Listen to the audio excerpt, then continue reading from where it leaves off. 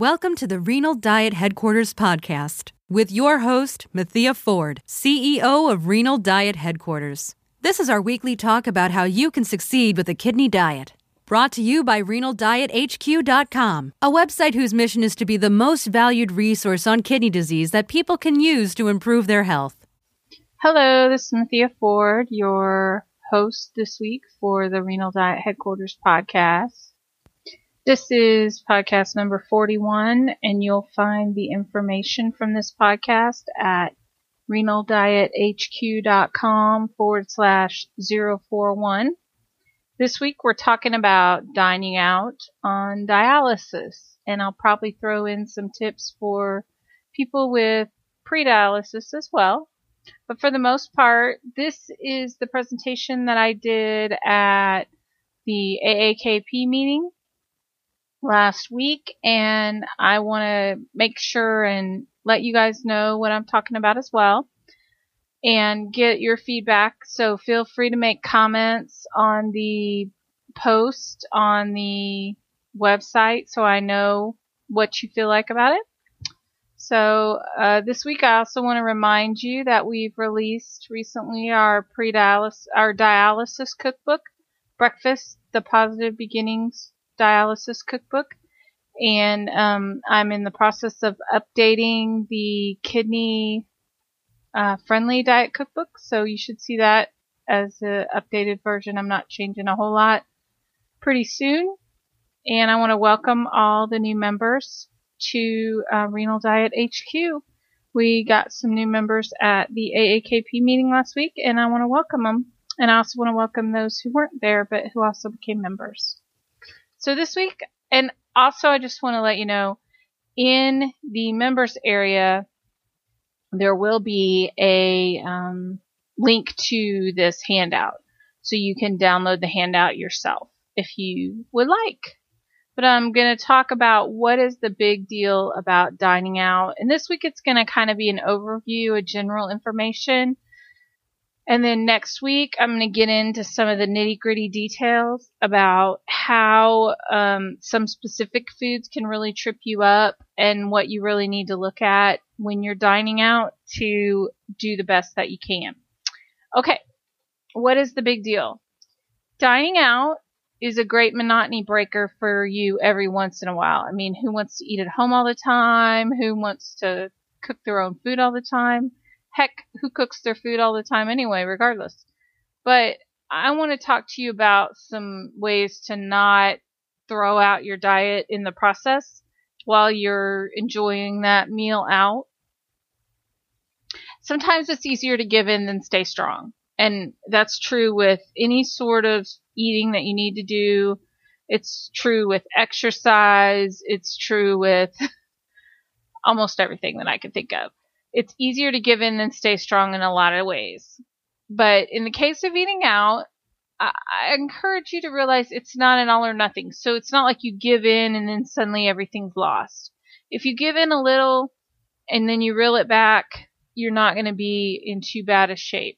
You can work within your diet with some quick tips and make sure you follow your routine.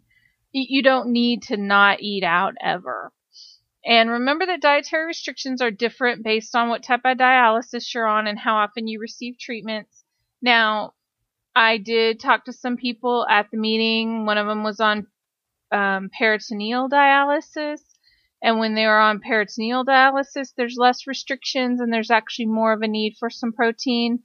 And then another person was a transplant person who basically when you're on transplant, one of your main only restriction is to watch your sodium. So just watch what you're doing. Remember that your dietary restrictions are different.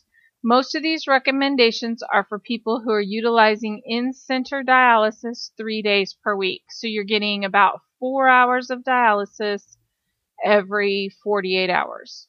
So that's not like your normal kidneys would work, so it's harder on you, so you have a few more restrictions. PD or home hemodialysis is less restrictive with the diet. We are fortunate to live in a world with a lot of awareness about special diets like gluten-free, nut allergies, milk allergies, all those types of things. You should not feel self-conscious about asking for changes or inquiring what is contained in a dish. You're not the only person in the restaurant with a need to understand the preparation and restaurant recipe in detail. I want to be clear that restaurants are used to people coming in and asking, do you have nuts in this? Do you have gluten in this? Is this made with this type of flour? How much sugar did you put in this? Or any of that. People are used to that now. Okay, this week, this presentation, we're going to discuss knowing your limits, a healthy plan of attack for eating out, and feeling okay afterwards, because what you could do is eat out and still feel crummy afterwards. What to do when you're ordering. Okay, so what to do when you're ordering, and special questions and items to look for in certain restaurants, and when it's best to eat out and choose items that you like. Excuse me, a little drink there. My cough. First of all, ask yourself, why are you eating out? I know that it's hard. I know, but knowing your limitations of your diet is one of the first things you need to think about. Should you eat differently for lunch so you have more room for portions at your evening meal? So if you know that you're going to go out and have a special meal with somebody, or you're going to go and have an event, and you know you're going to go over on some of your meal limits, you should eat differently at lunch. You should not consume as much potassium, phosphorus, protein, whatever it is that you're limited in, so that you don't overdo it extensively at that meal. Do you know how big a 3-ounce portion of meat is? So I know you're probably used to looking at your meats or your meals, or maybe you eat a lot of casseroles, maybe you don't eat a lot of meats, but if you're going somewhere, you need to have a good idea of how much the portion is, or you can make a point of asking them, the waiter or waitress, how many ounces of meat it is that you're getting. And the last question is, do you have a good understanding of the foods that are high in potassium and phosphorus? You know milk is high in phosphorus. You probably know meat and like bananas, cantaloupe, high in potassium. Do you know those kind of low potassium foods?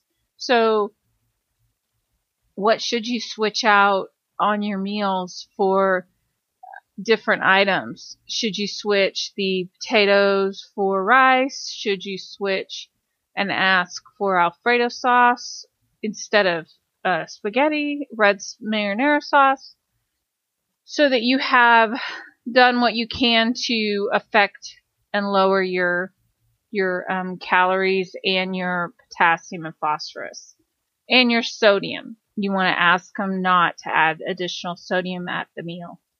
Think about why you're dining out. Are you going to go out to dinner with your friends for a social occasion? How good are you at keeping your hands off the early, the appetizers that they bring? Do you want to order an appetizer as your meal? Are you, so if you're going out for your friends for a social occasion, do whatever you can to keep yourself away from the food. If you, are there really to talk and you want to enjoy yourself, do that, and don't let the food just mindlessly find its way into your mouth, which it does a lot. That's what commercials are so good for. If you're traveling and you just need to stop for a quick bite, what satisfies your needs? Do you need a salad? Do you want to get something that is a safe meal, like rice, broccoli, and chicken, plain chicken breasts? If you're going to a long meal with your friends, you might find your willpower, like I said, comes into play, so you need to get that food at the other end of the table. If it's a quick meal, try to find several options that you know what to get and how much, so it's not an internal struggle about what to eat. And then maybe even have somebody else order for you. So if you're going somewhere, Like, now I hate to use McDonald's for an example, but I will use it. If you're going to stop at McDonald's and you're going to go through you just tell them what you want and somebody else can order it. So say I want a Southwestern salad with grilled chicken and oil and vinegar, or maybe you have your own oil and vinegar that you bring with you, but oil and vinegar for the dressing and, or whatever is as close to that as possible, and go sit down. So you don't have to, stand there and look at the thing while you're waiting for other people and then be tempted. The whole goal is to try to make food less of a temptation and to make you healthier. Save those times when you're going to eat the other, like I said, you already have tried to limit your meal earlier in the day. Okay, next, I want to talk about what is a good plan of attack for eating out. I think it's honestly best to go the night before or morning before dialysis. Now, some people might say I'm encouraging you to do bad things, which is not true, but in order to feel the least uncomfortable for the least amount of time, it's best to go right before dialysis because you're going to get a little more sodium regardless of how hard you try not to if you eat out. If you overdo it by eating too much or drinking too much, you're going to get it adjusted soon after. You can ask for some extra time on the machine. You can say, I had, extra fluid last night or something like that. But don't use that as an excuse to overeat, but do that if you can. Number 1, decide on your portion sizes and limits before you get in. Know your needs and take your binders with you. Binders are super, super important. This food is going to have more potassium and more phosphorus in it, and the phosphorus is what works with your binders. So know your portion sizes and limits, and try to do things that don't require you to use up your willpower, like getting the appetizers away from you. Prepare ahead of time by reviewing the menu online and deciding what to eat. So a lot of restaurants have the menus available online, or what types of food they have. So if it's, for me, I don't like fish. And so if I go to like a Red Lobster, I just know that I'm going to have a chicken breast. They'll probably have chicken that I can eat, or they'll have a bowl of soup that I can have. But those are things that you kind of need to know so you're able to do that. Know what pre-meal items are offered. If you're going to a Mexican restaurant, they're going to have chips and salsa. It's pretty given. You can ask them to either not bring them if the person with you doesn't mind, or not bring the items that you can't eat. So don't bring the salsa. If they could bring some chips with no salt added, so like a fresh batch, and then no salsa. Or put the salsa away on the other side of the table. Another thing they serve at Mexican restaurants is tortillas and butter. And if you like flour tortillas or corn tortillas, you could have one of those with a little bit of butter instead, and that would be a nice little pre-meal item. Italian restaurants, for example, usually have bread and like a flavored oil, and a lot of times they might have a lot of salt in that like dish that they pour things on. Ask them to not pour it into the mixture dish. Ask them just to leave the plain oil if you want to have a little bit of that.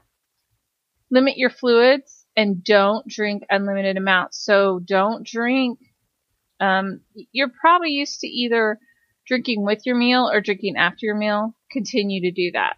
Have the server only fill your cup with as much as you're going to drink for that meal, and explain to them that you need them to not refill it. They may have a couple servers who come by, so what you may need to do is make a point of putting your hand over it or turning it upside down to make sure they know not to refill it. Another thing you can do is share your meal or cut it in half and take it home with you.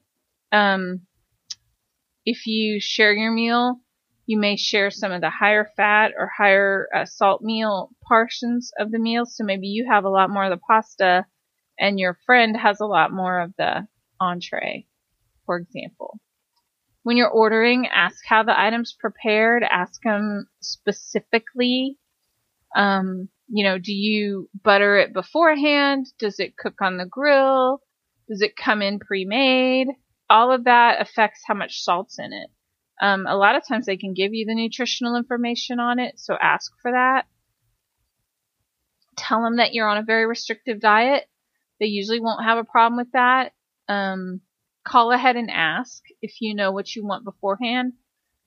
Ask them what can be changed about the meal. So a lot of the home cooking restaurants, they can change things, but some of the more chains, they can't because they don't cook the things in-house. Like the other day I was asking at a Chick-fil-A restaurant for breakfast, I said I would like just sausage and potatoes. I don't want any eggs because I don't eat eggs. Nothing personal about eggs, just don't like them. And the lady said, well, I don't know if we can do that because we have a sausage egg mixture that we use. And I said, okay, never mind. Don't even try. Just give me potatoes and cheese. So that way I knew, because I asked, that it was not something that they could do. So can they make it plain with no marinades? Which marinade can add sodium or potassium? Or what is the marinade? Can they tell you in general what's in it? Can they cook it without certain things? Can they not brush butter on it during the cooking? If they have low sodium items or nutritional information for items, you're not going to get the potassium and phosphorus items because they're not required to do those. But you can use your knowledge of low potassium and phosphorus foods. But you'll know how much sodium and how much fluid and how much calories are in the things. So that's going to be it for this week of podcast session number 40. And I want to thank you for listening. And again, go to renaldiethq.com /0. This is 41041. And check out our new podcast and download the spreadsheet or the informational sheet that's there. Thanks. You've been listening to the Renal Diet Headquarters podcast. Head on over to the website at www.renaldiethhq.com/go/email to sign up for our email list and get exciting updates every week on what is happening. Thanks, and we will talk to you again next week.